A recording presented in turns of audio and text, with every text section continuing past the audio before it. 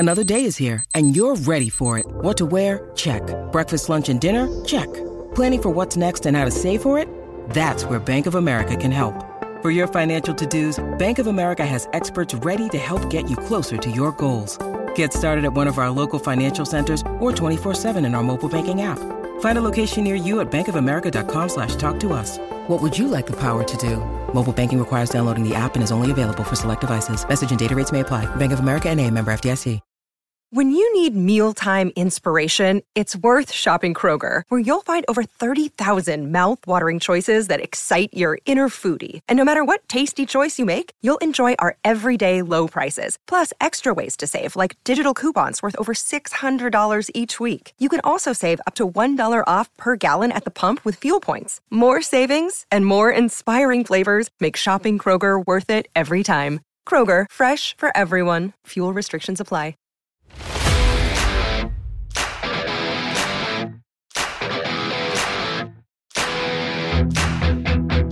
Hello and welcome to PFF Fantasy Football Podcast, Week 13 AFC Team Previews Edition. I'm your host, Ian Hardage, and joining me on this lovely Wednesday afternoon, PFF's finest host of the Unexpected Points Podcast, Kevin Cole. Kevin, happy Week 13, man. We are freaking, let's see, 2 more weeks basically away from the start of the fantasy playoffs for most people. What a time to be alive. What's going on, man?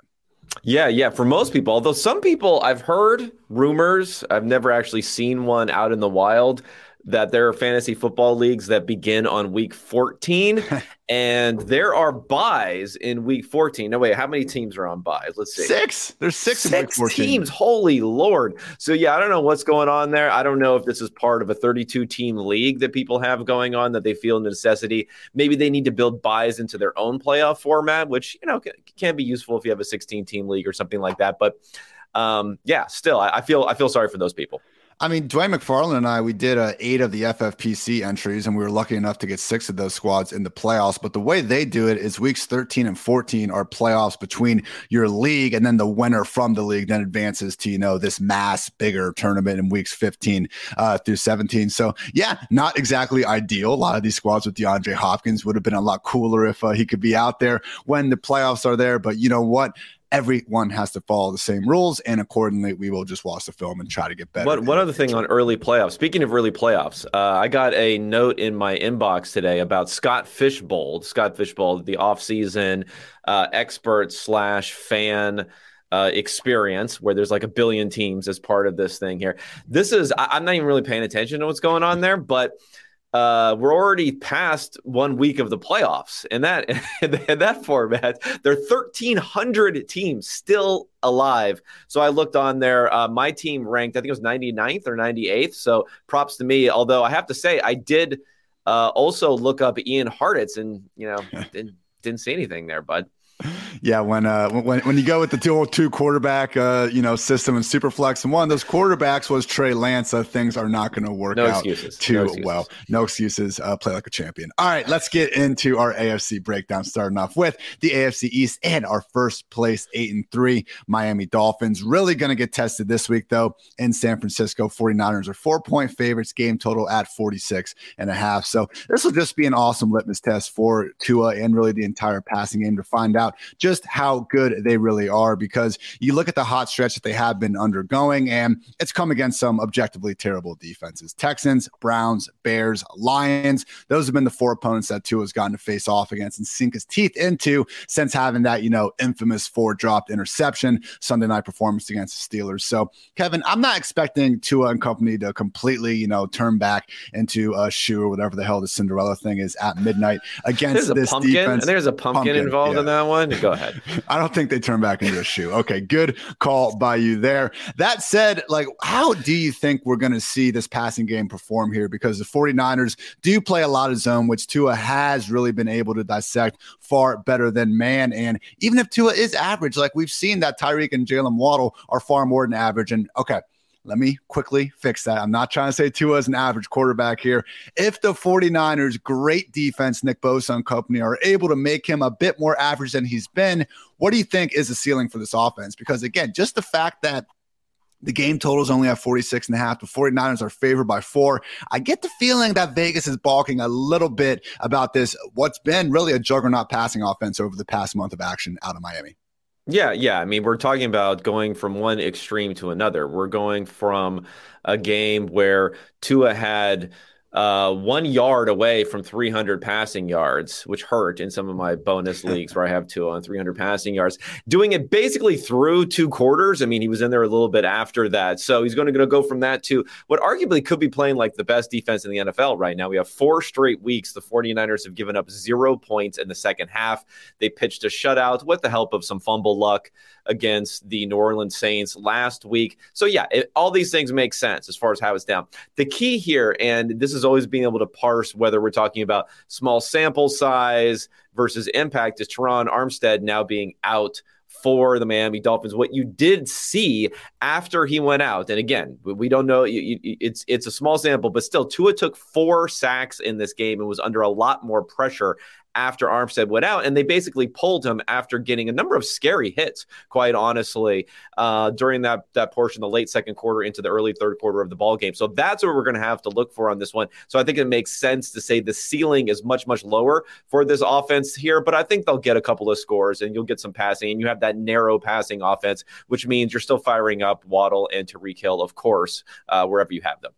Offense is built to get the ball out of Tua's hands quickly. And honestly, that's been, in my opinion, the most impressive part about him this season. If you look at it on the year, tied for 3rd in average time to release, just 2.5 seconds, but he still has the 4th highest average target depth at 9.7. I mean, that's some Tom Brady level shit. I mean, looking at last year, I mean, just getting the ball out of your hands that quick to avoid the sacks while still having the downfield mentality. No surprise that Tua, when getting the ball out in under 2 seconds, leads the league in yards per attempt, average target depth, and accordingly PFF passing grade. So awesome matchup here. You said it, Tyreek, Waddle, we're starting them no matter what. I mean, 1st and 5th, I believe, in the league in receiving yards. Absolutely great seasons from both of them. What about Jeff Wilson? We did have him get a little bit banged up last week, return to the game. I guess the bigger concern would be the return of Raheem Mostert combined with a matchup against the league's 2nd best defense in PPR points per game allowed to running backs. I have right now Jeff Wilson as my RB19, low-end RB2 alongside guys like Zeke, Singletary, Pacheco. Too high or too low?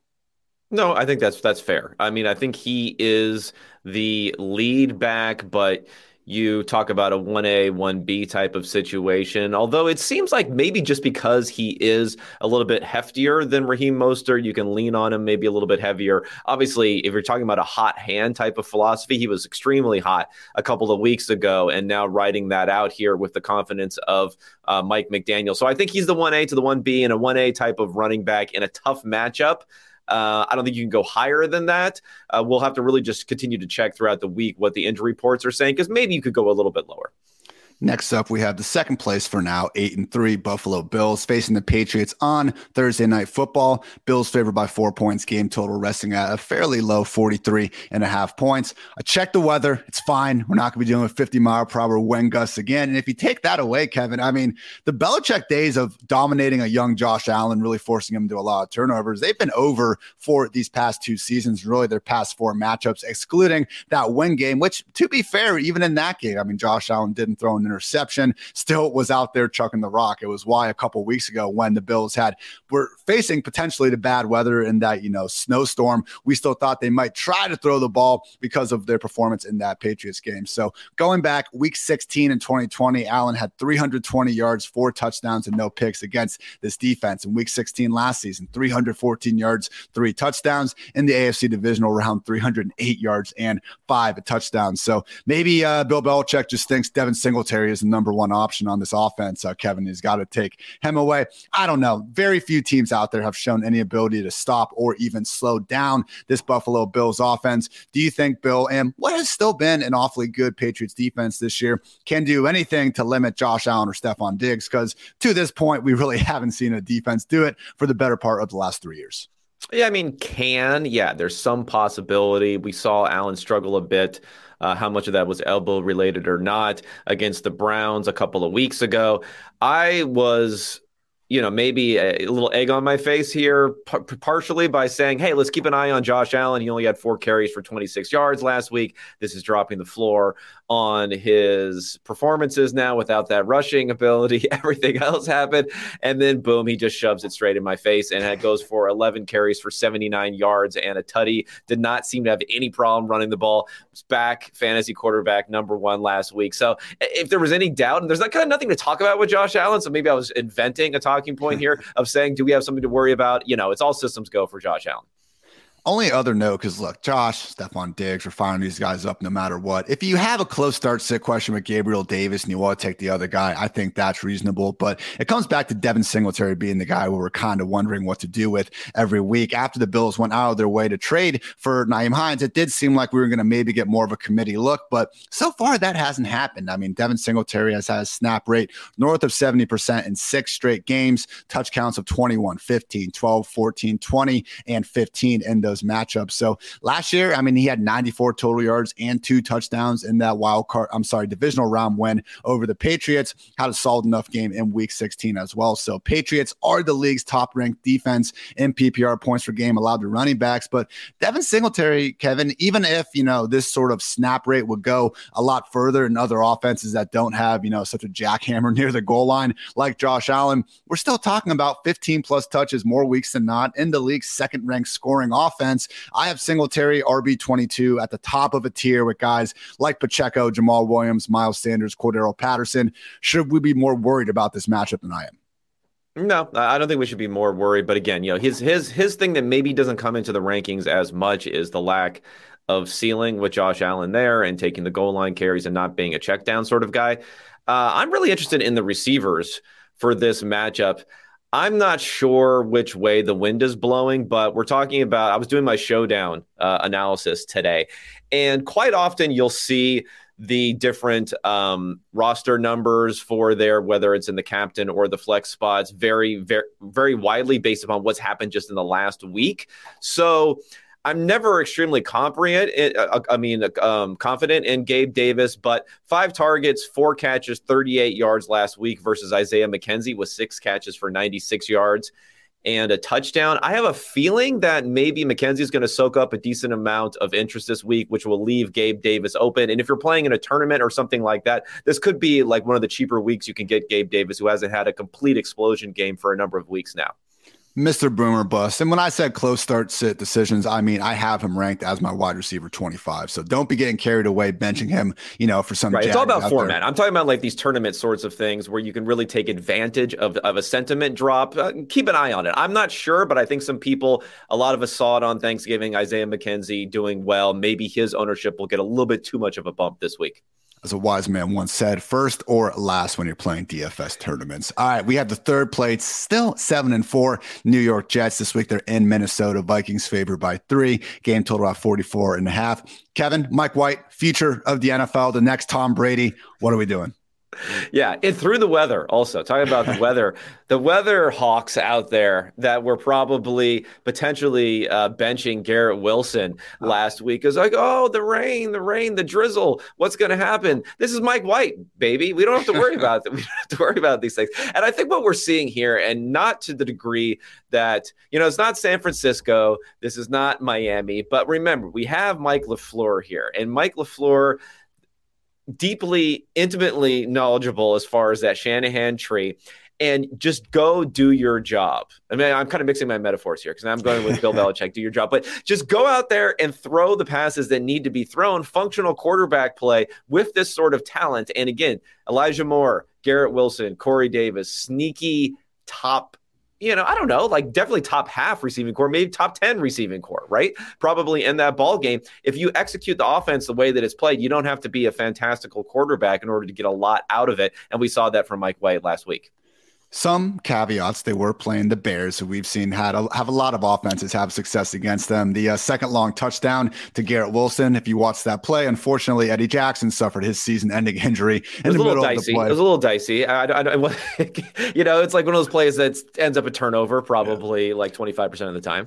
But to your original point, I mean, head coach Robert Saleh, I think, said it best. He made easy look easy out there. And that really is all this offense needs when you have some of the weapons around them. But I would just pump the brakes a little bit because, my God, we are going to need to see him open up the playbook a little bit for Mike White at some point. Over the past 2 seasons, 51 quarterbacks have at least 100 dropbacks, Colt McCoy and Mike White, the only two with the sub 7-yard average target depth. So I know style points don't matter. You don't have to throw the ball downfield to pick up yards. And hey, he's averaging the 3rd highest yards per attempt during that time period. So that said, last year, really, we didn't so much see it last week. The turnover-worthy plays were a problem. I mean, over the past 2 years, Mike White still has a higher turnover-worthy play rate than even Zach Wilson. Not a good group to be in there. But at a minimum, Kevin, it's not a very high bar to be better than Zach Wilson. Mike White has cleared that bar so far from what we've seen. Again, and we're playing fantasy. So INTs, turnover-worthy plays, whatever. Bring them on. Bring them on. We just need that upside. And Zach Wilson was not giving us that.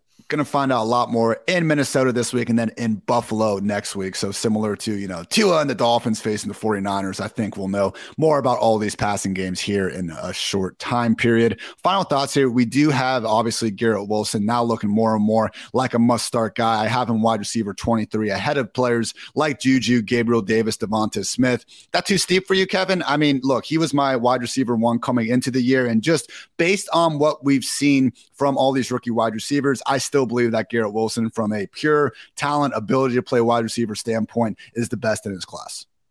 Yeah, I mean, I think it's between him or Chris Olave now with how he's been playing. Olave a little bit more under the radar because of the lack of team success there. The Saints are not exactly the draw that the Jets are with everyone excited about him there. Yeah, Wilson, definite, obvious must start. I like where you have him ranked. I think some people may be moving him even further up based upon this. The idea that his expected fantasy points is somewhere around 16, 17 per game when he's been with Flacco or Mike White. A limited sample, very limited sample here, versus being around 6, I think it is 6 or 7 with Zach Wilson. It's not going to continue at that sort of level. So I like where you're going. I think you got to keep on stacking good games before you start to bump them up even higher. But I have a feeling sentiment may be even higher than where you have them right now.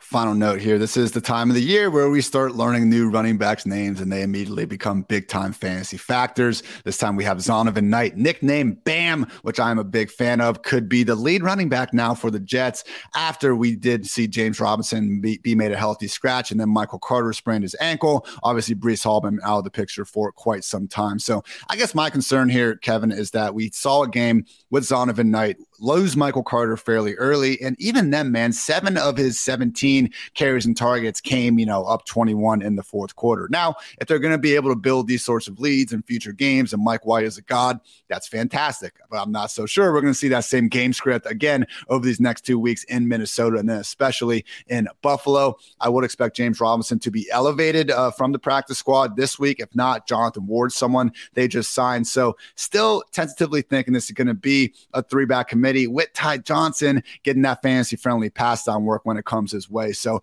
maybe Zonovan Knight is just the next big thing. He's going to continue to make the most out of, 12 to 15 opportunities. I have him ranked RB33. I don't think he's going to make or break, the fantasy playoffs down the stretch as much as some people. To me, Kevin, it feels like this is kind of a down week in terms of the waiver wire. That's why we're hyping up, again, something named Zonovan Knight so much. Overall thoughts on Bam?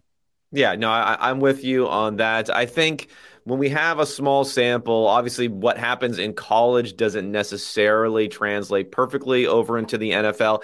He was a good player, but nothing great. I mean, there's a reason that he was not drafted. He had 757 rushing yards and 3 touchdowns last year from North Carolina State. And then on the receiving side, which he showed decent hands, I think, 22 catches for 156 yards. Nothing special from a production profile, from a combine profile, a measurables profile. 5'11", 209, ran in the 5'8", so not particularly fast. And then at the combine, I believe his jumped only 29 inches and well under 10 feet on the broad jump. So nothing jumps out there. So for that reason, I'd be skeptical until we start, again, stacking some of these NFL performances.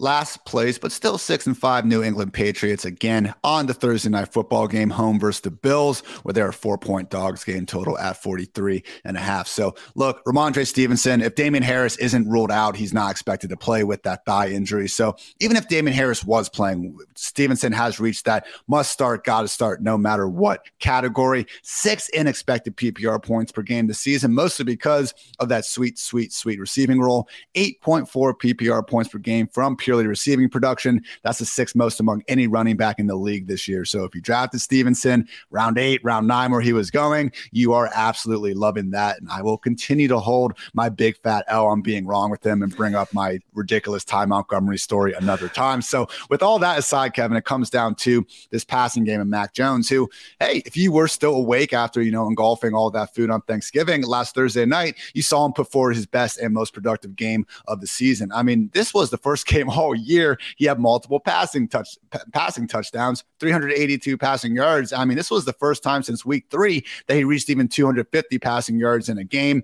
That said, it was kind of wonky seeing Nelson Agholor leading all the wide receivers in targets. I mean, Jakobi Meyers, Devontae Parker, only making the most out of 4 pass game opportunities. And let's face it, this didn't go well last year. We did have, I'm throwing out the 50-mile-per-hour wind gust matchup. Even in the other 2 games, though, combined 377 yards, 2 touchdowns, and 4 interceptions for Mac Jones against the Bills. So still a very good offense. And again, the big issue here is I don't think Nelson Agholor all of a sudden controls this wide receiver room. I'm still ranking Jakobi Meyers the highest, but clearly Mac Jones is willing to get the ball to Stevenson, to the other wide receivers, and even Hunter Henry, who I still don't know how that wasn't ruled a touchdown last week. So basically, do you think last week was a sign of better things to come for Mac Jones, or a boom that's probably going to be, followed by more busts that we've been growing more used to seeing?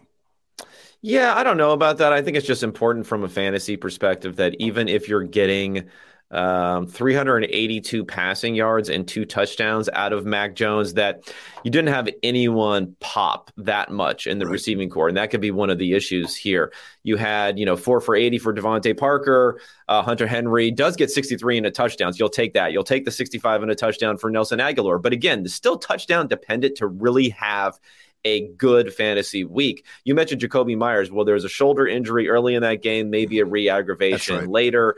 I don't know where he stands on this depth chart, though, necessarily, because, Agholor, Bourne, Parker, you have a bunch of guys here. You even have Tyquan Thornton mixing in for 13 routes. Jakobi Meyers, though, only 16 routes of 42 routes run for the team in that game. So maybe something to take advantage of, but I'm sure everyone's banged up this time of year, and he may step up to being one of the top 3 in the rotation going forward if that shoulder's feeling good.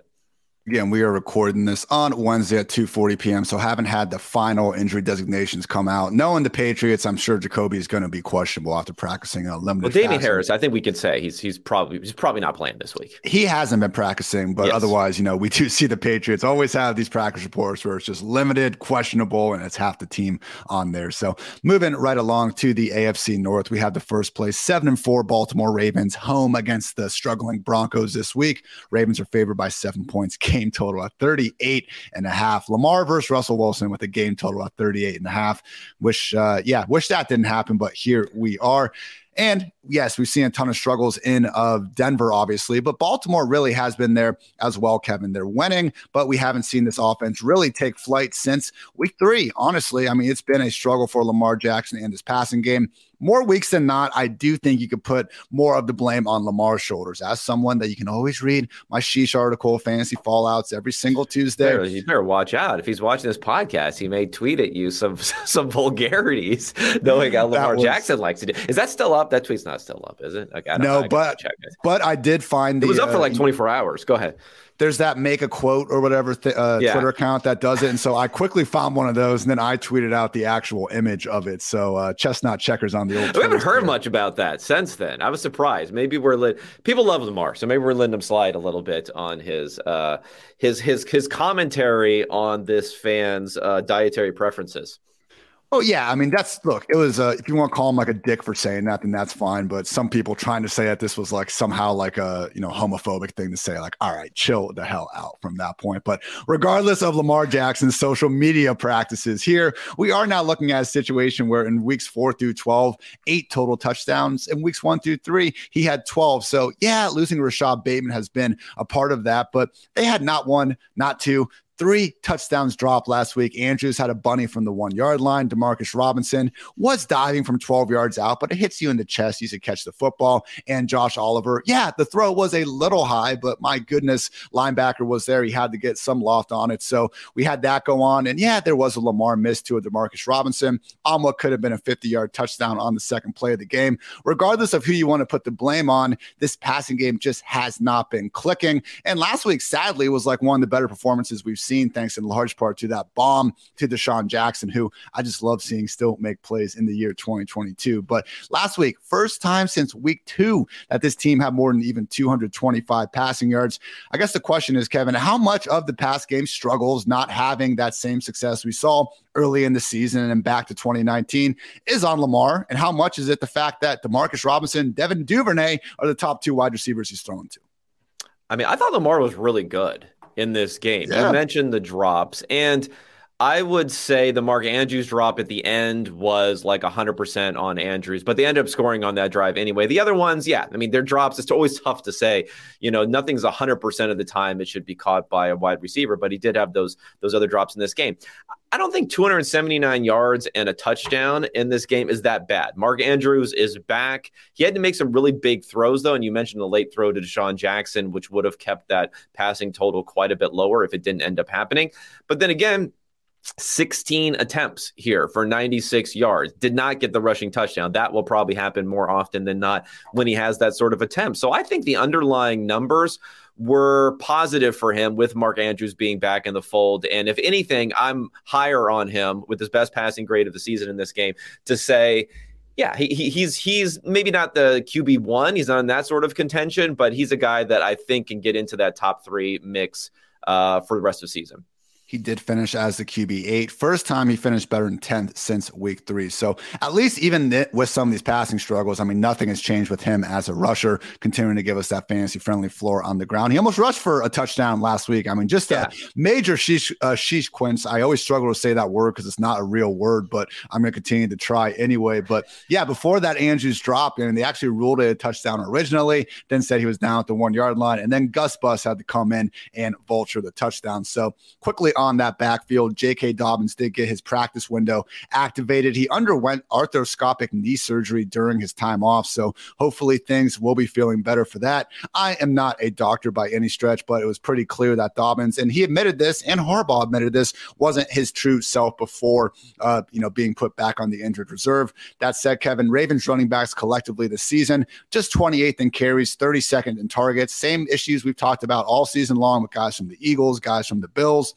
There's nothing wrong with these running backs, but when you have an offense with the highly mobile dual threat quarterback, you just don't see the same fantasy-friendly usage as you might elsewhere. So if Dobbins is back, what are you expecting from this backfield? Because they have been willing to continue to keep 3 running backs involved. Now, Gus Edwards last week and throughout the season has gotten a little bit more benefit of the doubt. I'm just concerned that when Dobbins is back, we see him and Edwards almost cancel each other out and just be these 10 to 12 carry guys that we're never going to feel good about starting in fantasy. Your thoughts? Yeah, no, I agree there. I mean, I think there's an outside chance perhaps that Gus is able to come back in and take over that backfield. They love him a lot there.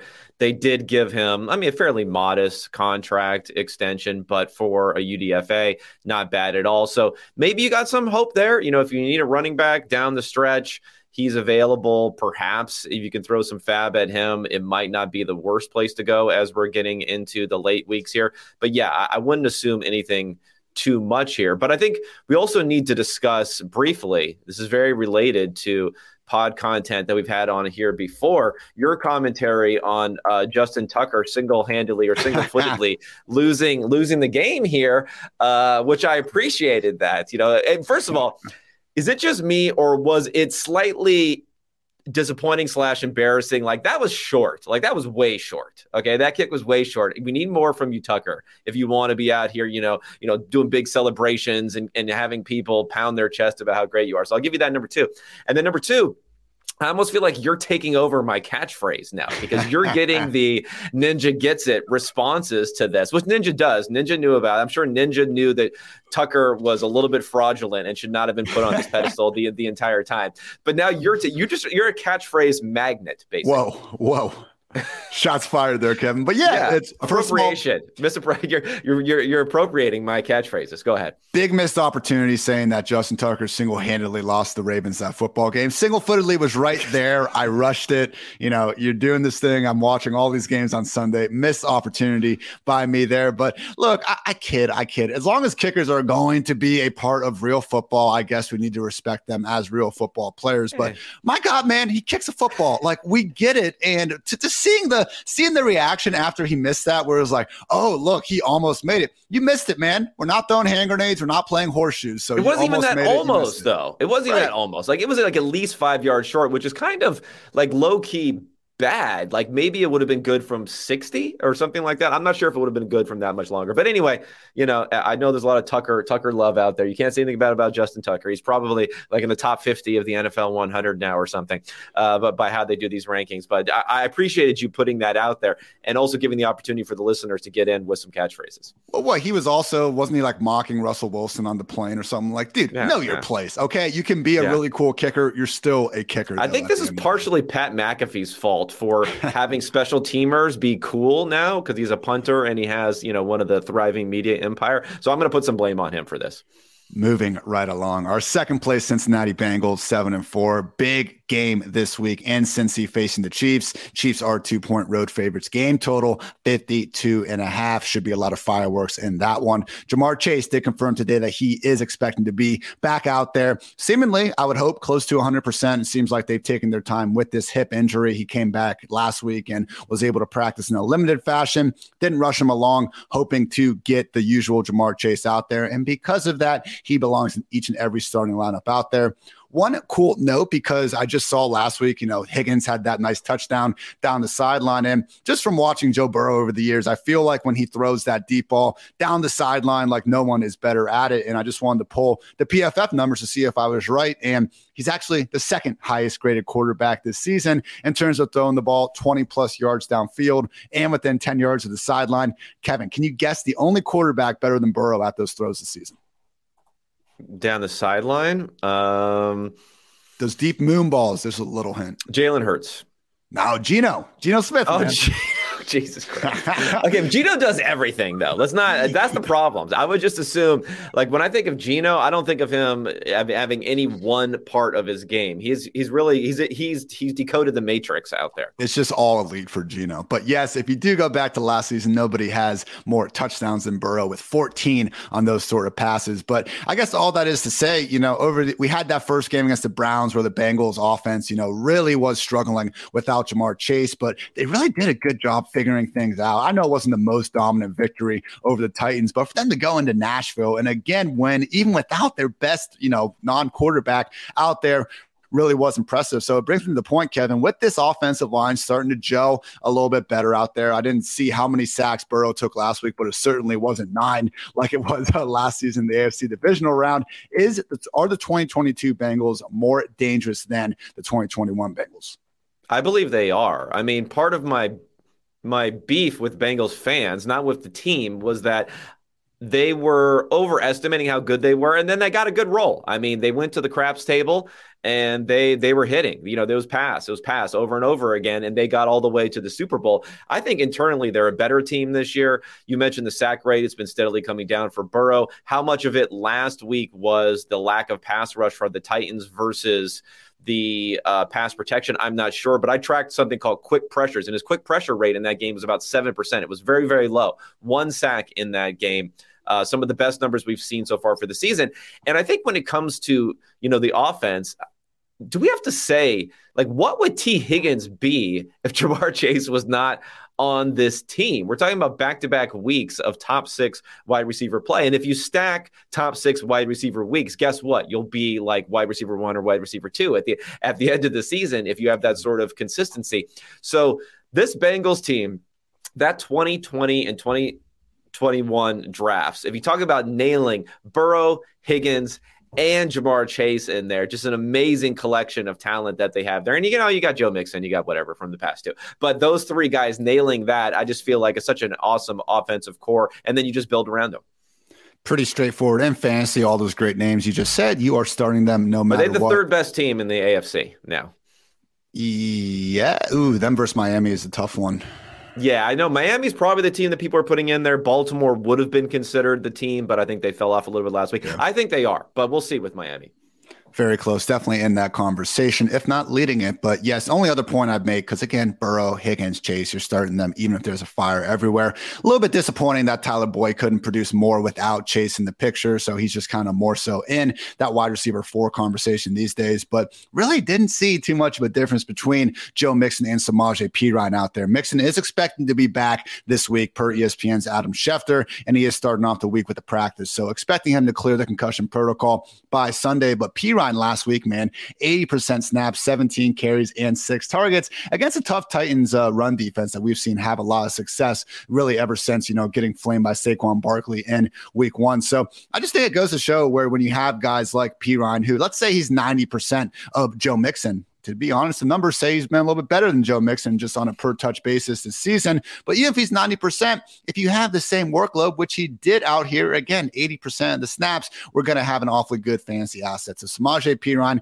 I get it. We got 6 buys coming up next week. You can't always keep these handcuffed running backs on the bench when you want to. But if you see this dude get cut because someone now has Mixon back, this is his ceiling when he's just one injury away from getting there. And that came in a game with a healthy Chris Evans, who he's not even playing ahead. Travion Williams at this point. Hate to see that.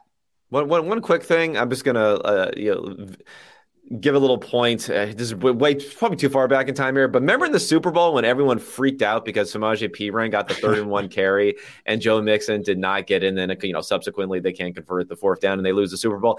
I remember thinking, all else being equal, you probably should give it to Mixon, but let's face it, doesn't really matter that it was Perine versus Mixon on that play. It's probably like a 4 out of 100 times maybe Mixon can convert it where Perine couldn't. It's gonna be more about the blocking and everything else, and he's proving that here. You guys can see the exact metrics in my weekly running back article. But yeah, Perine has slight edges in rushing. Mixon has slight edges in receiving. Biggest difference, though, is in that pass blocking ability. And that is something that I did see. I might have been ESPN's Ben Baby. He's always doing fantastic stuff with the Bengals. But you do look in that Super Bowl specifically, and there's an example of Mixon, not really using the proper blocking form and not really being the pass protector that they want. I just tend to think that the pass pro ability, like you need it when you have to have it. Because it's just, even you dig into guys like Zeke and you just don't see them have more than 5 or 6 pass pro snaps. Because I think a lot of times when those extra blitzes don't come, they're told to go out there and run a route regardless. So you aren't just blocking nobody. So we hate the pass protection in fantasy because it keeps our rookies who we love, our new toys, off of the field way too much. But yeah, there's probably something to it. Coaches, they may know something about football. I'll give it to them. Just a little bit. All right. Our 3rd place Cleveland Browns sitting at 4-7. No longer the Jacoby Brissett show because Deshaun Watson's suspension officially over. And just because we happen to live in a simulation, he is facing the Texans in Houston this week. Browns are 7-point favorites, game total at 47. So he's back. It's been a freaking minute since we've seen Deshaun Watson out there playing football. How confident are you, Kevin? And can we even just be at all confident, I should say, that we're going to see the same guy that was, again, a consensus top 5 fantasy and at least top 10 real life quarterback in his entire career from 2017 to 2020? I mean, I'm more confident than most people probably are on here. I know he had a handful of poor preseason snaps, which are probably being overplayed more than anything else. He had the offseason. I'm sure he's been doing training going forward on that. And yeah, you mentioned from a fantasy perspective, he was a top 5 guy for sure, although some others, have really emerged since then, like Josh Allen in particular since then. And he's probably still in that mix, I think. I would have been a little bit concerned about the weapons around here, but Njoku, Cooper, even Donovan Peoples-Jones are playing plenty well enough, I believe there. Now, from a volume perspective, though, he was more of a high volume. We're just going to lean everything on Deshaun Watson type of passer. Maybe that will be eased in with the rushing attack that they have there. Maybe he won't be running himself quite as much as he had in the past and give me a little bit extra juice there. So those are two things to monitor for him. But as far as a high-level player, I tend to believe, guys it's like riding a bike sort of situation. I don't think they're going to forget how to play. We've seen guys miss years with ACLs and come back like nothing had happened. And he has some room to fall off, and he's still going to be one of the better fantasy quarterbacks out there. Literally, NFL history, every quarterback ever, only Patrick Mahomes is averaging more fantasy points per game. So Josh Allen, Jalen Hurts, Kyler, there are a bunch of guys that have been, probably didn't even throw Kyler in that group, apologies, but there have been some other guys, stepping up big time over the past few years since Watson has been under center last. But yes, at a minimum, should be a fairly big upgrade over Jacoby Brissett, because it'd be a fairly big upgrade over almost any quarterback out there. So I do want to give Jacoby some credit. I was so wrong on him being a downgrade from Baker Mayfield last season. Still not exceptional, but guess what? Jacoby Brissett, man, he seems like a guy vying for that 2023 Colts starting job, Kevin. But I kid. The Colts have already had the Jacoby experience, and it didn't go so hot. No. If you remember what happened that year. I mean, I love him. I think he's a great locker room guy, this and that.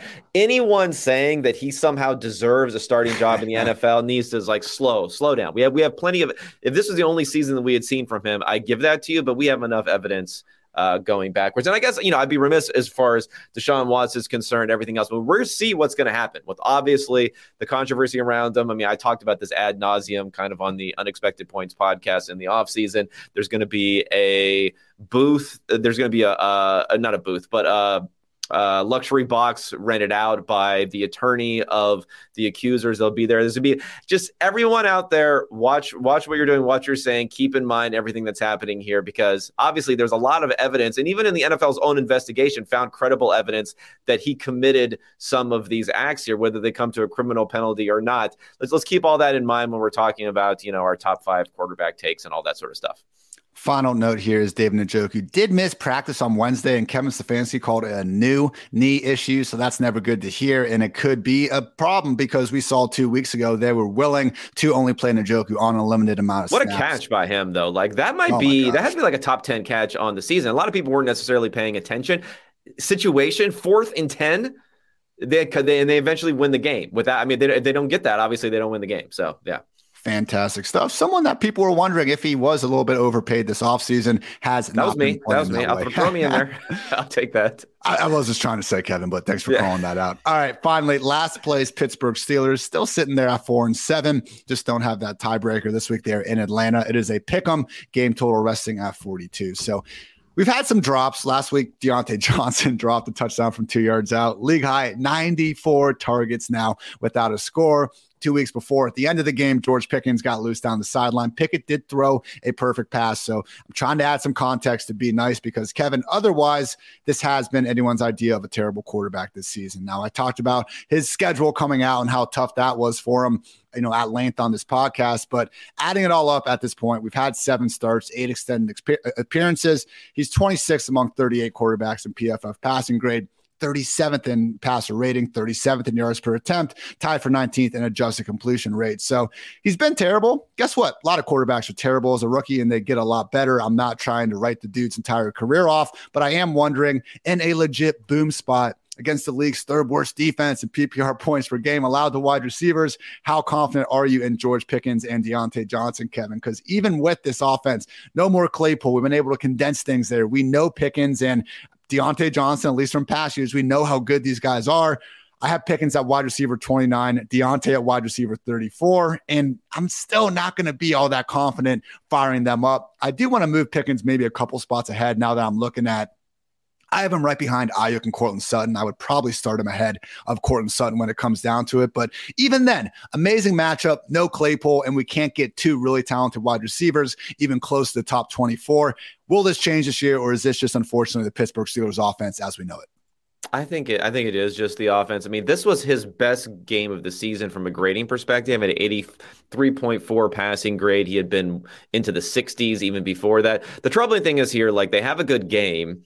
and he's only throwing 28 passes, and he's only averaging 6.2 yards attempt. So it's not like he's getting a ton of juice without their top 2 running backs. Yeah. He's not like he's getting a ton of juice there from an efficiency perspective. No passing touchdowns. And if we even go to the games where he has given you 40 plus attempts, he's never been over 6 yards per attempt in those games, and he's only got 2 touchdowns in those 3 games. So, without juice, without yards per attempt, without yards, guess what? Yards and touchdowns are important in fantasy football. And now he's shown you through a different type of game state, a game state where they win, where things are going relatively well. He's also not producing. So he can't produce with the high volume play from behind, needing to scrape for every yard type of situation. And he didn't produce, at least in this one instance, of a good offensive overall game where they were playing well and leading, at least in this one. So yeah, not good.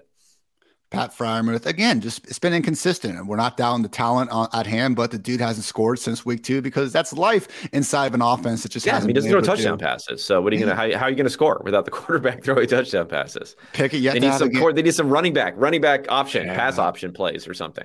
Yet to have multiple touchdowns in a game. I get it. 2 drops. I brought him up, but he also missed Pickens on what should have been an easy 4-yard touchdown last week. So it does go both ways. Speaking of those running backs, Jaylen Warren missed last week with the hamstring. He has been cleared to return this week, which is good, albeit we don't know if Najee Harris is going to be out there. I believe the last update I saw on Najee was the abdomen issue isn't all that severe. Looking for the update right now. Just fantastic podcasting we got going on right now. But I guess my concern here, Kevin, would be, will Jaylen Warren even have a chance to have, okay, he's quote unquote up in the air for week 13. That's what Najee is. So not exactly a given. If Najee is out, I'm not all that confident in Jaylen Warren necessarily having that 3-down role. I would have been if he wasn't coming off his hamstring injury. We did see them be pretty willing to give Benny Snell a good amount of work last week, though. Thoughts on this backfield if Najee Harris is going to be sidelined? Yeah. I mean, number one, I don't know. I'm going to use my magic 8-ball crystal ball, and I say that he will be sidelined for this game. And I don't know. I think that he could have a really good role. I just don't know. I think he could be a guy that they like a lot. It seems like Tomlin, everyone else likes him a lot there. So, and they've been willing in the past, obviously, to give huge roles to their lead back, no matter whether it's a starter or if it's a backup, like when James Conner got in there, when D'Angelo Williams got in there back in the day. So that's a possibility. The problem is there's no juice in this offense. So you're taking on some risk with the role, and you're taking on a lot more risk with the fact that the offense doesn't have a lot of juice.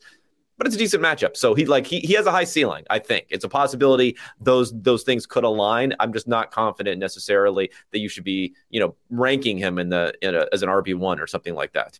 I have right now, if he's going to be playing, Najee Harris as my RB20. That'll obviously go down if we're hearing about him being limited and whatnot. Latavius Murray versus Jaylen Warren, Kevin. I think that kind of be about where he's going, right? Because we're talking about a bell cow running back. I think I'd lean Warren in that circumstance, but yeah. That's fair. So that's about where he's going to be, right around that RB2 borderline. And hey, usually that is good enough to. We'll get news too as to how he's feeling and stuff too. So obviously it's gonna hinge on that a little bit too. Before we move on to the AFC South, I want to give a shout out to some of our lovely sponsors out there, beginning with our friends over at Western and Southern. The PFF Fantasy Football Podcast is sponsored by Western and Southern Financial Group. While you focus on your roster moves, Western and Southern helps advance your money moves, buying your first home, plan to start a family, wondering how to make your money grow. Western and Southern's playbook of life insurance, investment, and retirement solutions helps you rest assured on game day. Team up to understand needs and address goals with a game plan built just for you. Get started right now at westernsouthern.com/PFF. Also got to give some love to our friends over at DraftKings Sportsbook, an official sports betting partner of the NFL, is my go-to when betting on the NFL this holiday season. And right now, new customers can bet just $5 on any NFL team to win their game and get $150 in free bets if they do. And check this out right now. Everyone can earn up to 100% boost with DraftKings stepped up same game parlays. Go to the DraftKings Sportsbook app, place the same game parlay, and combine multiple bets like which team will win, player props, point totals, and more. The more legs you add, the bigger the boost, the bigger your shot to win big. Download DraftKings Sportsbook app now. Use code PFL. Place a $5 bet on any NFL team to win their game and get $150 in free bets if they do. Only at DraftKings Sportsbook with code PFF. Oh, Kevin, you see that news? There's a lot of different stuff here. I'm trying to figure out which one is more interesting. For some reason on my beat writer Twitter list, someone tweeted like some I don't know, some conservative something or other saying Elon Musk confirms Twitter interfered in the election. So I don't know what the hell that means. So that's interesting here. Do you know Patrick Mahomes' nickname for his new son, who's Patrick Levon Mahomes III? What, Showtime? I don't know. Bronze. What? I don't know. I got to figure out what's going on here. Okay. So Sterling. Oh, Sterling and Bronze. So they're connected. Sterling for the sister and Bronze. I don't know about that one. That could use some work there, but I'm sure. Is his brother like TikToking from the maternity ward or whatever? Doing this move. So, but we went over to breaking news, but we'll discuss a very, very important Broncos news when we get to the Broncos segment because we have nothing to discuss fantasy wise for this. That's actually going to be the end of the podcast here in a little bit. Okay. So look forward to that. Yeah, but first, it's going to be huge. It's going to be huge. I'm unveiling a couple of new PFF metrics as part of this. First, we got to get through the AFC South and our first place Tennessee Titans 7-4 coming off that close loss to the Bengals. Another tough one this week in Philly. Eagles are 5.5-point favorites, game total of 44.5. So, hey, similar question that, we asked with the Bengals coming off that big win. You said they are more dangerous than last season.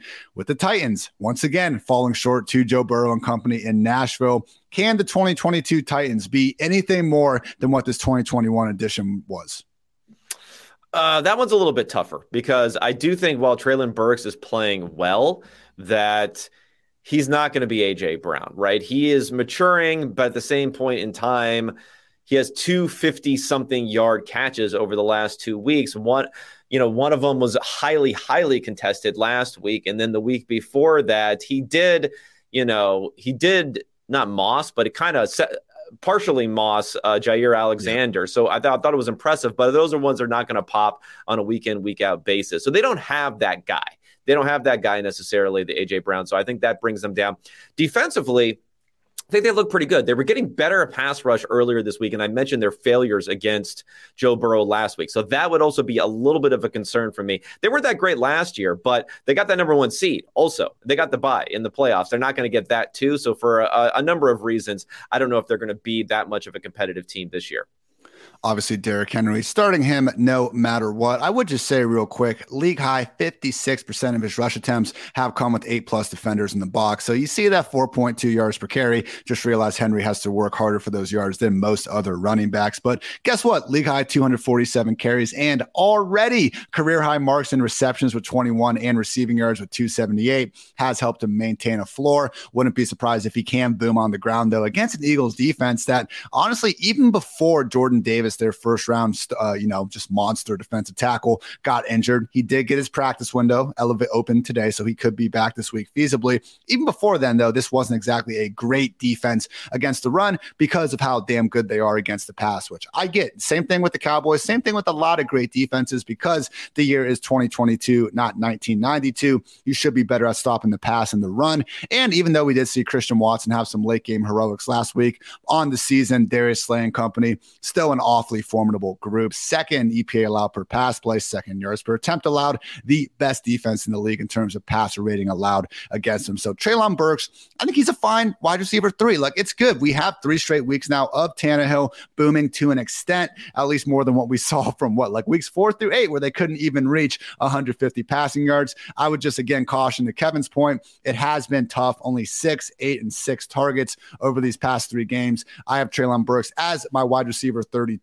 I don't think he's a must-start receiver, but you're feeling fine if he's in your flex. Yeah, I'll give him. Are we still giving out flowers? I think was that just a 1 week bit where we were giving out flowers? Yeah, we can keep it going. I think it's probably just the one. We probably don't want to overuse that. But I will say, I know I just talked down Burks a little bit here.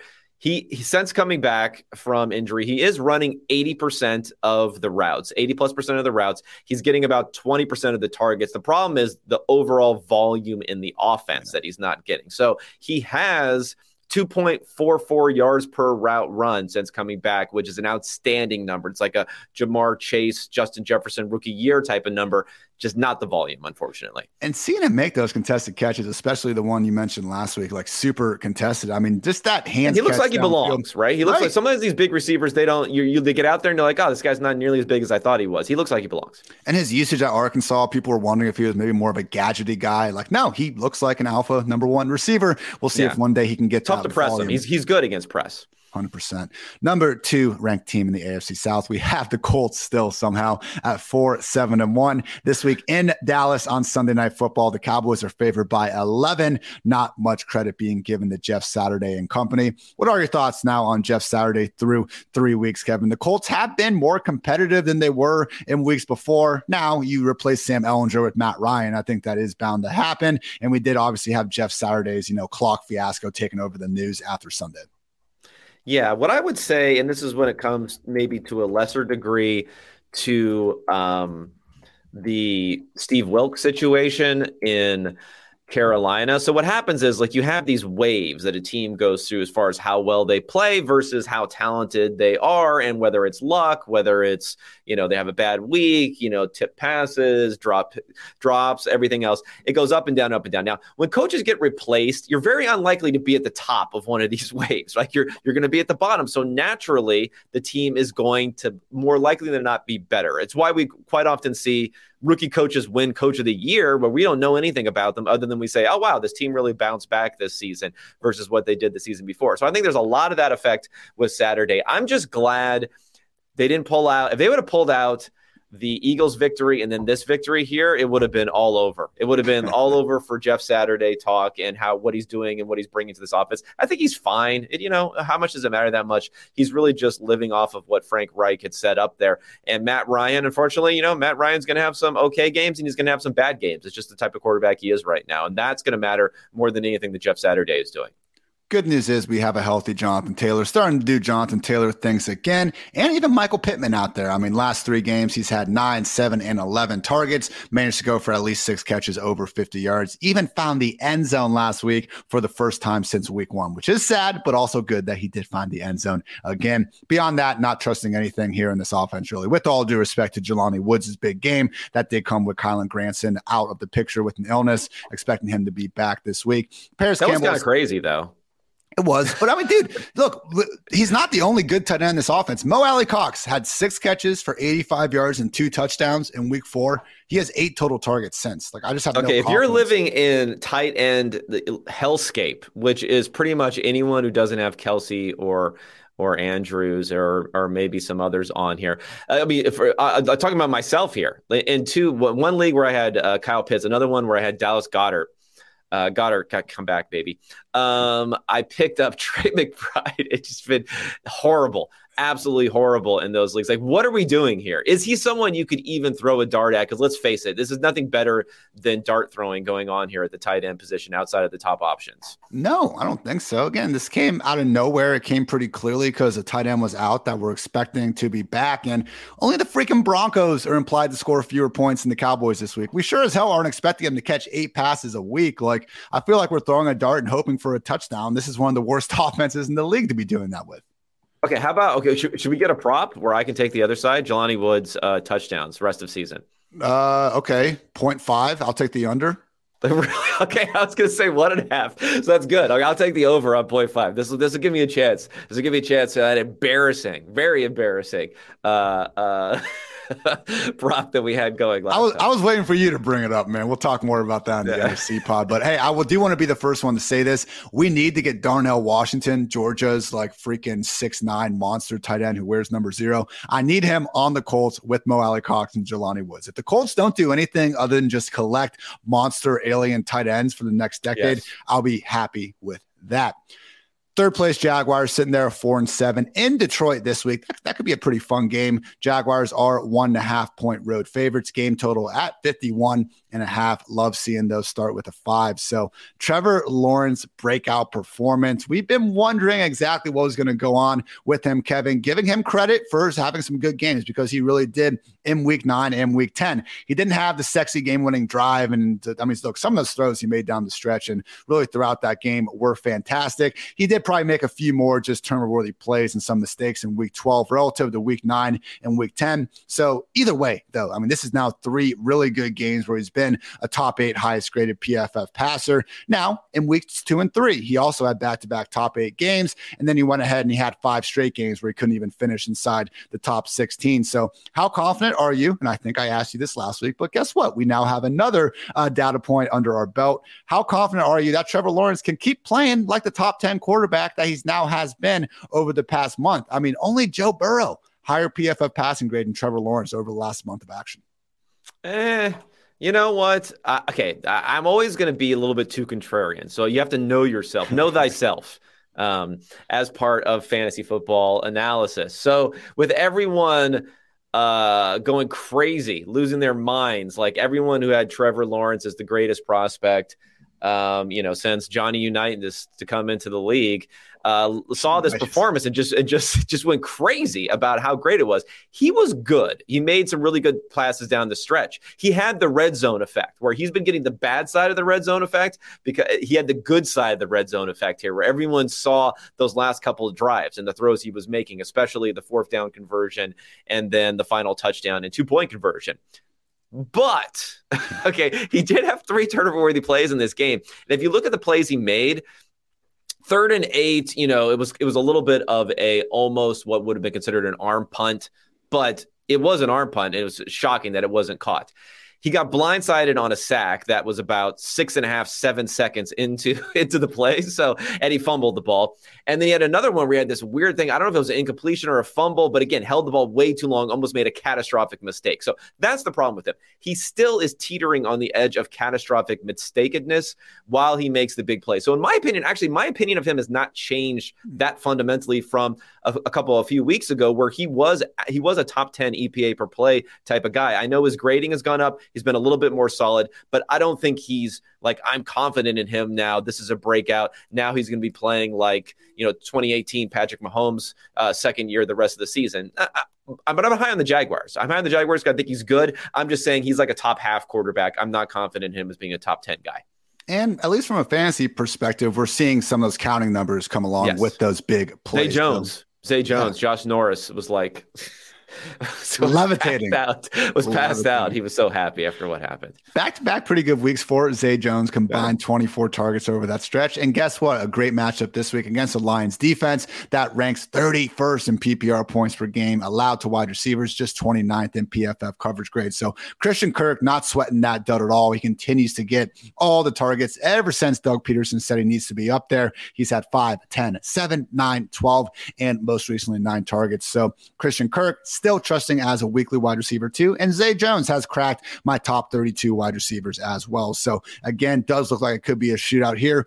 Feeling good about this Jaguars passing game. And Evan Ingram, man, you were asking for someone out there that if you do need a stopgap tight end, I mean, I take Evan Ingram over someone like Jelani Woods 8 days of the week. Keep an eye on him on the waiver wire if available. Final point here is with Travis Etienne. So he got ruled out early last week, but it came out that he was actually ruled eligible, cleared to return. I believe he did get into practice on Wednesday, although Doug Peterson did call him day-to-day with the foot. How worried are you that we don't see Etienne get that same 70-80% snap workhorse role? They did add Darrell Henderson off of waivers a couple weeks ago. I mean, I'm worried. I mean, I hate these foot injuries. Yeah. I hate them. Remember when Rashad Bateman had his second inflammation of the foot injury, I said he could be out for the year, and he was. And, Bateman's a guy, injured the foot, got cleared, came back. There's something going on. And unfortunately, I don't know how much the effects, I'm not a doctor, so I can't say, year over year, but wasn't it a Liz Frank that knocked him out for his entire last year? Yeah. Last season too. So I don't know, man. If I were the Jaguars, I think an abundance of caution is correct. I think they did a fantastic job keeping him out of the last game, and Doug Peterson should really be highlighted for that, not only from a perspective of just being like a smart move, but like being a good dude, keeping his players out from getting injured. And JaMycal Hasty looked pretty good, I think, playing out there too. So that also factors into that maybe he'll be eased in a little bit going forward. Your last placed 1-9-1 Houston Texans this week. There again in the Deshaun Watson Bowl at home against the Browns. Browns favored by 7, game total at 47. Any thoughts on the Texans? I mean, Kyle Allen was like worse than I remembered somehow. This team has worn me down slowly but surely, Kevin. I have nothing to say about them. Yeah, you don't have anything to say about them other than wait, hold on. I have one thing to say about them, and probably if you're like a playoff team, right? You're thinking to yourself, who can I pick up defensively that might be playing them in the playoffs? So the Jaguars in week 17, Titans in 16, Chiefs in 15. It's not great. You're probably not going to be able to get the Chiefs. You might be able to get the Titans, though, in week 16. So, think about that, because the Cowboys, you're probably not going to get. I guess the Browns, if you can pick them up and stream them this week, all engines go. I'm going to update. I did a couple of weeks ago, and we talked about on the waiver pub. I'm going to update those charts I made about the easiest schedules by position for weeks 15 to 17. So you can check that out on my Twitter if you're wondering. Sometimes offenses will get better, so you can't plan like 3-4 weeks in advance. You can do it, though, for this Texans offense. You can plan a year in advance, probably, if you need to. Have your streamers ready for week 1, 2023 against this Houston Texans offense. Unfortunately, we've had to dive Pierce down the ranks a bit. He is my RB18 on the week. I would start guys like David Montgomery, Tony Pollard. They massacred our boy. I know, it's so sad, man. But look, it's not on him. Like, just realize that 16 rushing yards on his last 15 carries, -6 rushing yards before contact, which I've known for since Sunday. Did you enjoy that Dari Ogunbowale touchdown last week? Did you enjoy that? Ogunbowale. That's the one name I can kind of get down. So Rex Burkhead obviously doing his thing out there as well. But I will say, the Browns this year, bottom 3 defense in PPR points per game, 2 RBs and yards they stink, contact. But still. You're still firing them up against the Texans. Yeah, absolutely. Well, but look, we're firing up. We're firing up Dameon Pierce this week. More leagues than not. Yeah. Yes. Yeah. I'll give you that. All right. Finally, AFC West, our first place Kansas City Chiefs sitting at 9-2 again in Cincy this week, favored by 2 points. Was Mahomes ever a dog this year? Were they? Yes, they played. Josh Allen was okay. Yeah. And then other than that, it was that Lamar Jackson Ravens Chiefs game a couple years ago. So those are the only 2 times that Mahomes has been a dog in recent memory. Couldn't quite get there in this one. Cincy home field advantage, man. I will probably not be at the game. Maybe I'll venture to MadTree or something though. Shout out MadTree, best brewery in Cincy, in my humble opinion. At all concerned, because look, we have Mahomes out there. We got the passing game. We know how awesome they are. What about Isaiah Pacheco now? He has been the starting running back. He's been good, not great, not catching many passes. I believe he only has 4 on the season. And we did see the Chiefs go out and sign Melvin Gordon.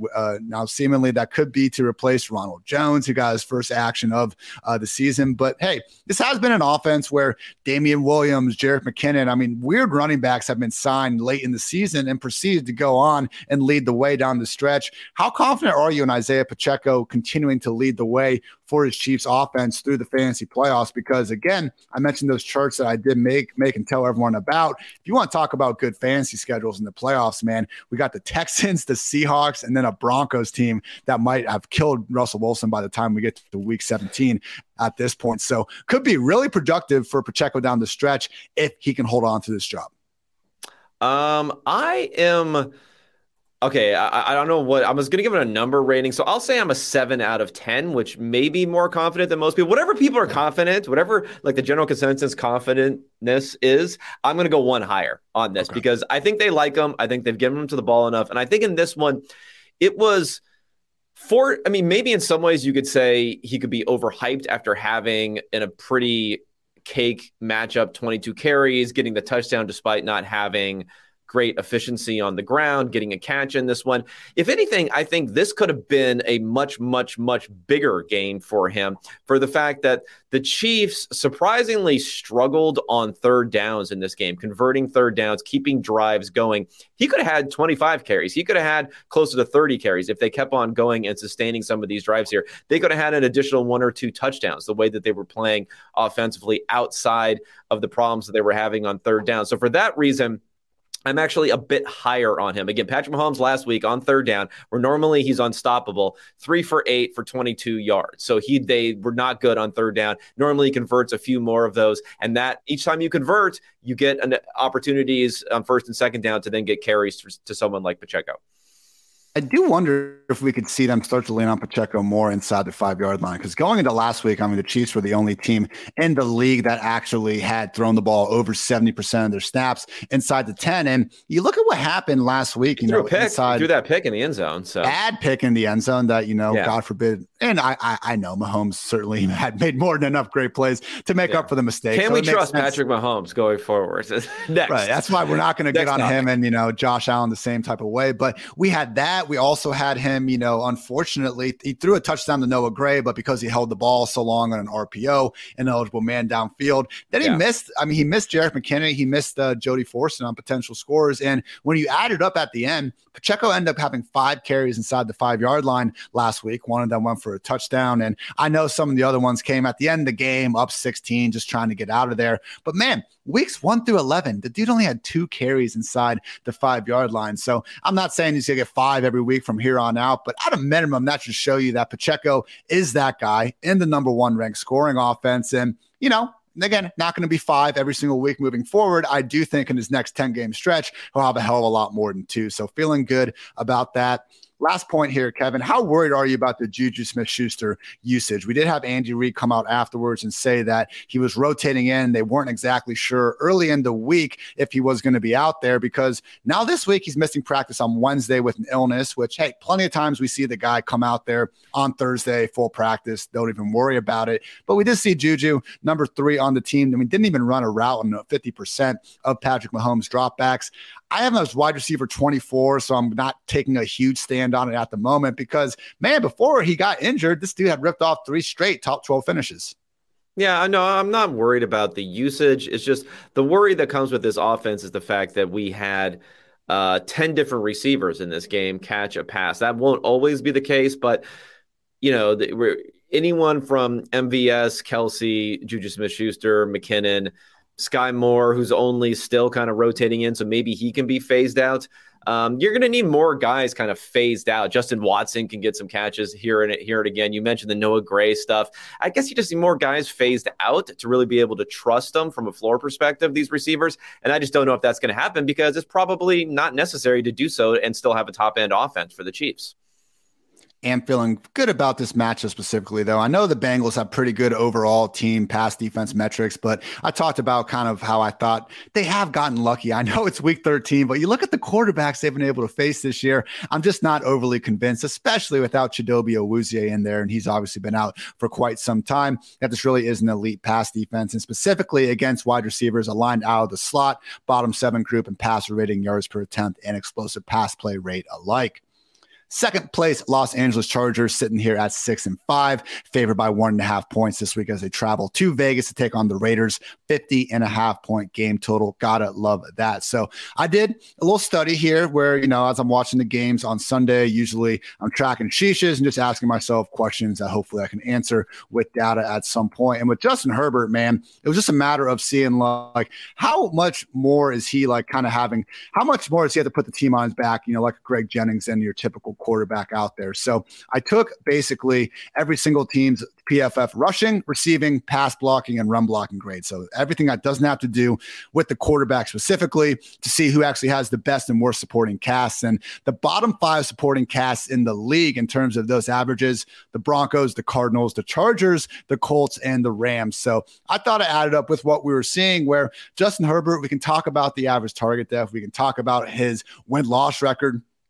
The wide receiver room, we were kind of hoping they would have added a third true field stretching guy even before Jalen Guyton, Keenan Allen, Mike Williams have been forced to miss all this time. Gerald Everett comes in and gives them a nice spark. He's been banged up. They can't run the ball. They pretty much stopped trying to run the ball. The offensive line certainly dealing with their fair share of issues as well. And, Justin Herbert continues to play through this rib injury that we usually forget about, once we just kind of settle into the fact that he is still out there and trying to give it a go. So, man, Justin Herbert, like this year, again, hasn't really been, some people were calling for MVP, like he's going to be better than Mahomes at this point. Clearly haven't gotten there, but I would not say this has been, a step back for Herbert at all. What say you? No, I mean, maybe modestly. You never know how much depend on the quarterback, how much depend on the surroundings. There have been some worrying stuff, but it's probably offensive line related more than anything else, is that He's taken 11 sacks in the last 3 weeks. After weeks 1 through 9, he only took 10 sacks. That was one of the things that was helping to keep drive alive that he hasn't been able to do recently. And it's keeping down his, yards per drop back, at least when you start to mix in those sacks, yards lost. So that's bringing him down a little bit here. They're pretty lucky to win that game last week. I actually thought the Cardinals played a little bit better and probably should have been the winner of that game there. But you're right that he hasn't had a lot of help. I think Keenan Allen is starting to maybe not hitting that age cliff, but the age and injury stuff is catching up with him a bit there. If you have an offense where, I guess in fantasy, if you have Austin Ekeler, you're glad to see him get 15 targets. But trust me, you're not going to have like a dynamic, high-scoring type of offense when that happens. So it's tough. It's tough for Herbert this year. It's a slog. And then you have Brandon Staley, who's now heel turn on analytics Twitter. Now he refuses to go for it on obvious go for situations when he was probably too risky in the other direction last year. On the season, Tyreek Hill, Stephon Diggs, Justin Jefferson, and Austin Ekeler, only 4 players with at least 80 receptions. Yeah, the dude's basically a wide receiver playing running back, and it's pretty damn great in fantasy football, which rewards, of course, 1 full point per reception, 0 per carry, unless you're in a really messed up league. And shame on you if you are in a points per carry league. My freaking goodness. Final point here is ever since Keenan Allen has been back, obviously Mike Williams tried to return, quickly got injured. So we have Ekeler leading the way with 17 targets over the past 2 weeks. Then Keenan Allen with 15, Josh Palmer with 15, and DeAndre Carter with 12 coming off the good performance. So look, I think Ekeler and Keenan, who's a top 20 receiver for me, need to be in the majority of lineups. And this is a potential shootout here against the Raiders. Do you have a feel on Palmer versus Carter, Kevin? Are they just both just fine enough flexes? And we're probably talking about them a little too much as it is.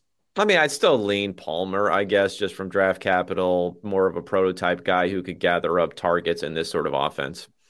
Finally, moving on to the Raiders. Just talked about this matchup again, home versus the Chargers, where the Raiders are 1.5 point dogs. Josh Jacobs coming off one of the best performances, I mean, not just of the season, of any running back that we've seen really in quite some time, if not forever. That said, he is dealing with his calf injury that, I mean, he got ruled, obviously he got downgraded last week on Friday. So it seemed to be an issue that was newfound going into last week's game. And then in that fourth quarter, like he got ruled questionable to return. And then by the time you looked up to see if he was out there, he's taking it 80 plus yards to the house to seal the game. So maybe he should injure his other calf and he could get like 600 yards this week. About to say, there's another joke about that. PFF Brad actually noted that JJ Watt leads the NFL in pressures since week 7, and JJ found it and was like, yeah, I should get my heart shocked more often, it sounds like. So gotta love these guys playing through the pain, having fun with it. But look, Josh Jacobs, obviously, if he's out there, you're starting him without a second thought. If we do lose Josh Jacobs, though, this is a Chargers defense that, my goodness, to say their run defense has been bad this year is putting it mildly. The numbers actually shocked me looking at it. And yeah, a lot of it has had to do with Joey Bosa getting injured. But since Bosa got hurt, rushing yards allowed per game, 151, 131, 213, 98, 213, 201, 157, 163, and 181. I mean, they're clearing 100, if not 200 more weeks than not with ease against this defense. So if we aren't going to have Jacobs, I do give the edge towards Zamir White, but I tend to think this will start to look a little bit more like those muddled Patriots committees that I honestly thought we were going to see in this offense from the beginning. I would have a hard time getting Zamir White higher up than more of like a, mid-tier RB3. What would you think about this offense with no Josh Jacobs? Yeah, I think it would be a role-specific split. I don't know. I'd be pretty high on White, though, if only because I know Jacobs has had the role of everything here. But still, if you just look at his rushing work, I mean, 227 attempts already this season, 9 touchdowns, averaging 5.3 yards per carry, which indicates, he's playing well. He's breaking off some big runs, which isn't going to happen for everyone. But the offensive line is probably also playing well. The offense generally is probably also generating enough first downs and continued series to get more carries. So who knows? Zamir White could be an interesting guy at 215 pounds. Even though he's a rookie, he's definitely going to profile as the guy who takes the early down work. Would you play him over Brian Robinson? That's probably about right where he is. I think I would, although Robinson had a good week last week, so most people probably would not. He's going to be right around that RB2 borderline. I mean, from RB23 to RB28, I have Pacheco, Jamal Williams, Miles Sanders, Cordero Patterson, Latavius Murray, and Brian Robinson. So that's about the group of guys that he will be squeezing in there. Obviously, loving Devontae Adams, even in this shadow matchup against Asante Samuel Jr., which he won in style back in week 1. Matt Collins and Foster Moreau are at least full-time guys if you are desperate on the waiver wire. Takes us to the main event, Kevin. Our 3-8 Denver Broncos in Baltimore this week. Ravens are favored by 7 points. Again, just a 38.5 point game total. So the big news here, the only thing to really talk about is the fact that only half of the team allegedly went to Russell Wilson's birthday party. I called out the Broncos Twitter account yesterday because, I mean, it took them until noon, 12:30, I think, to even wish Russ a happy birthday in the first place. Not saying my tweet had anything to do with it. Also not saying that it didn't have anything to do with it out there, Kevin. So thoughts on what this means, man? We got the defense yelling at Russ, not even going to his birthday party. How are we adjusting the ranks here? Yeah, I don't know. This is a hard one here. And what happened was we had the PFF Research and Development Group go into the numbers here. There's not a huge sample when it comes to this, but we went to calculate our new stat. We have a new stat here. It's called the BPAOE, which is the birthday party attendance over expectation for this particular game. A lot of different factors come into this, though, because let's face it, if you have too many people show up to the birthday, one of the common problems is you don't have the bathroom capacity to deal with all these people. But we well know by now that Russell Wilson has not 1, not 2, not 3, not 4, not 5, not 6, but 12 bathrooms in this house. So there is ample bathroom there, which boosts the expectation well above 50%. And then when you also bring in a new metric, there's a new metric that I put together personally on this, which is, Sierra is doing this party. It's the big mansion. It's everything else is going on here. Another input into the model is the IGPOE, which is the Instagram post engagement opportunity, which is through the roof for a party like this, which would also boost your attendance here. So we should have been seeing somewhere in the neighborhood of 75%. So we're 25% under expectation for this party. Not looking good for Russell Wilson. One of the best running bits of the football season goes out to our former employee with us, Kent Wyrauch. I can never say his last name right. I'm sorry, Kent, but follow him on Twitter at Kent, WEYRAUCH. He's got, hey, I'm not a big R guy, Kevin. I shit on R every now and then because why take 4 hours to do something? Why take 4 minutes to do something in Excel when you can take 4 hours? There's no grind. There's no grit. There's no grit for sure. Exactly. But Kent has a fantastic, it's his pinned tweet. It's literally does Russ have as many passing touchdowns as bathrooms in his house? And it's just a straight line of toilets with Russ's passing touchdowns, still not able to get up there. And the pace isn't looking good, man. Only on pace to throw 13 touchdowns this year. He's never finished below 20. So yeah, it's been horrendous. 32nd in points per game, 30th in EPA per play, dead last in touchdown drive percentage as well. So yeah, Courtland Sutton, no Judy, no Hamler. Tim Patrick's been out since the summer. He's had 3 straight wide receiver 3 weeks. He dropped a touchdown last week. Hey, if you're into having a wide receiver 3 on a terrible offense, okay, not a must-start option. The only thing to talk about is what to make of Latavius Murray getting a true workhorse role. We did see Mike Boone get his practice window activated. We're not sure if he's going to be out there. The problem is, man, again, we talked about this last week. Latavius Murray is terrible at the one thing we'd expect him to be good at, picking up yards after contact. He is the single worst running back in the league in that. I hate when people penalize players for making big plays. So I'm going to give Latavius credit for that 51-yard run. It wasn't straight through the line. It wasn't JaMychal Hasty or James Robinson-esque, some of those early season Jaguars runs. He had to make the safety miss in the hole, and then he ran for an extra 40 yards. That said, I'm not necessarily thinking in this offense we're going to see that many more explosive runs because we haven't seen those all season long. With that said, Kevin, if you were getting 80% snaps and 15-plus touches in the NFL, we'd at least have to talk about it. So Latavius Murray, my RB27 on the week. That is giving him a big drop off compared to his usage, which is more so like someone, say, Dave Montgomery, who I have ranked 10 spots higher. Am I being a Broncos hater, and should I be paying more attention to Murray's pretty elite usage? No, I don't think you're being a hater. Again, we're talking about a ranking perspective here versus maybe a range of outcomes type of perspective. Whenever you're getting that sort of usage, there is at least some chance. Now, it's not a high chance. It's not something that's probable, but there's always some chance that you just hit something where Russell Wilson, maybe motivated by the lack of attendance at his birthday party, I'm not sure what can happen, can go forward and they could actually score some points. And if they score some points, then you got ceiling outcomes that he can access that a lot of running backs can't. F it. We'll give them our official sleeper bounce back players of the week. As Kevin said, this isn't going to motivate Russ. I mean, what will at this point? And maybe the problem is he might be dead. Is that sleeper? Yeah. It's like a coma player of the week. Go ahead. Sorry. Speaking of our lovely sleeper league, I didn't notice, Kevin, your team name, which is pretty fantastic over there in our PFF league. I am Free Duke Johnson because, Free Duke Johnson. Of course, Kevin is leading the habitual line steppers, but be careful, Kevin, because I finally lost. What can you say? Well, I finally realized our waivers were on Tuesday, not Wednesday, which come on, waiver wire Wednesday, alliteration. Michael Carter let me down.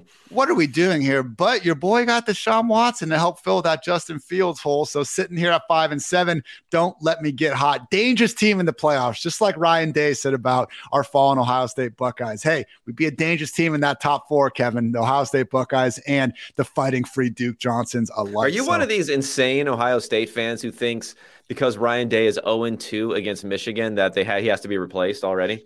No, but maybe he can give up play calling duties to someone else. I mean, my God, it has been terrible. How many? I've just heard people say, if you can't beat Michigan, I'm like, it's been two opportunities. I mean, I understand, who cares? Like, you replace it with someone else and you get some good juju in there or something, I guess. But I just think it's funny. Fans, like college fans, probably more insane than NFL fans with a lot of this stuff. He's like 46-5. I think he's only lost to like top 5 ranked teams out there. So, but he can't beat them. He can't. It's been proven. Hey, I was pretty mature. 2 times. I had 0-2.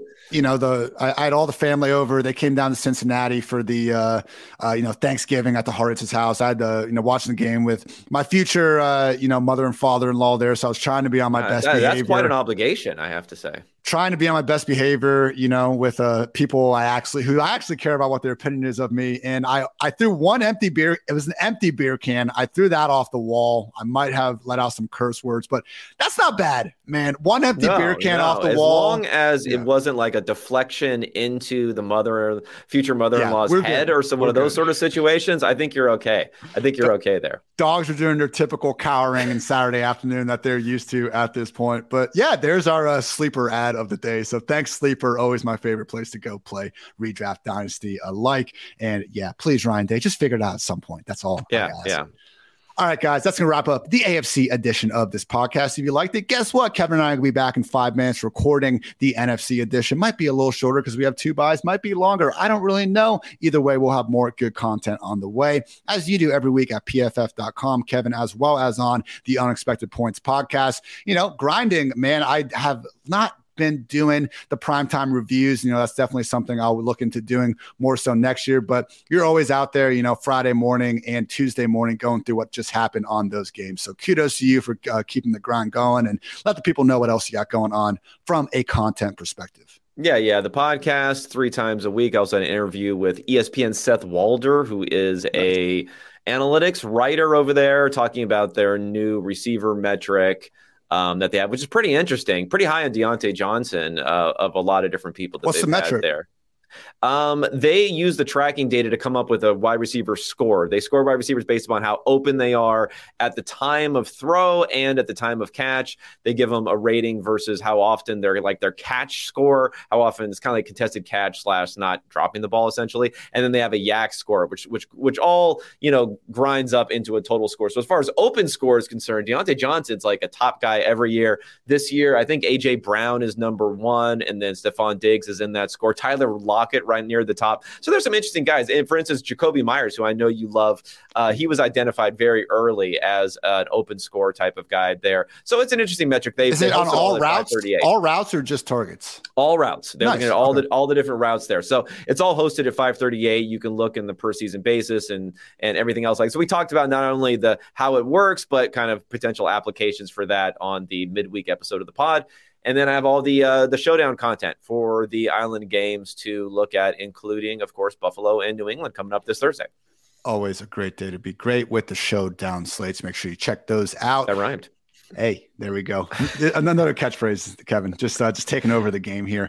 Quarterback, running back, wide receiver, shadow breakdowns, mismatch manifesto, and of course my Sheesh report each and every week at pff.com. If you aren't getting enough love from our podcast, we continue to pump out 5 times a week. And guess what? Once the season's over, might be going down to, only 1 or 2 actual episodes in terms of focusing on the playoff action. But I have already convinced Kevin to come back on and do a bunch of exit interviews for each and every team, which I'm very much looking forward to getting done. So fantasy football over in 4 weeks, but not the PFF Fantasy Football Podcast. Appreciate all you guys, listening. We've been getting the Spotify Unwrapped, stuff going on. I've already had a couple of you reach out and show that you are, this has been one of your favorite podcasts. So truly do appreciate that. And yeah, I know it's always a grind in the season. We've been trying to become more interactive with the live shows, but always one of our biggest goals, because without you guys, obviously none of this is possible. So truly thank you. And thank you for tuning in to another edition of the PFF Fantasy Football Podcast. So for Kevin, I'm Ian. Until next time, take care, everybody.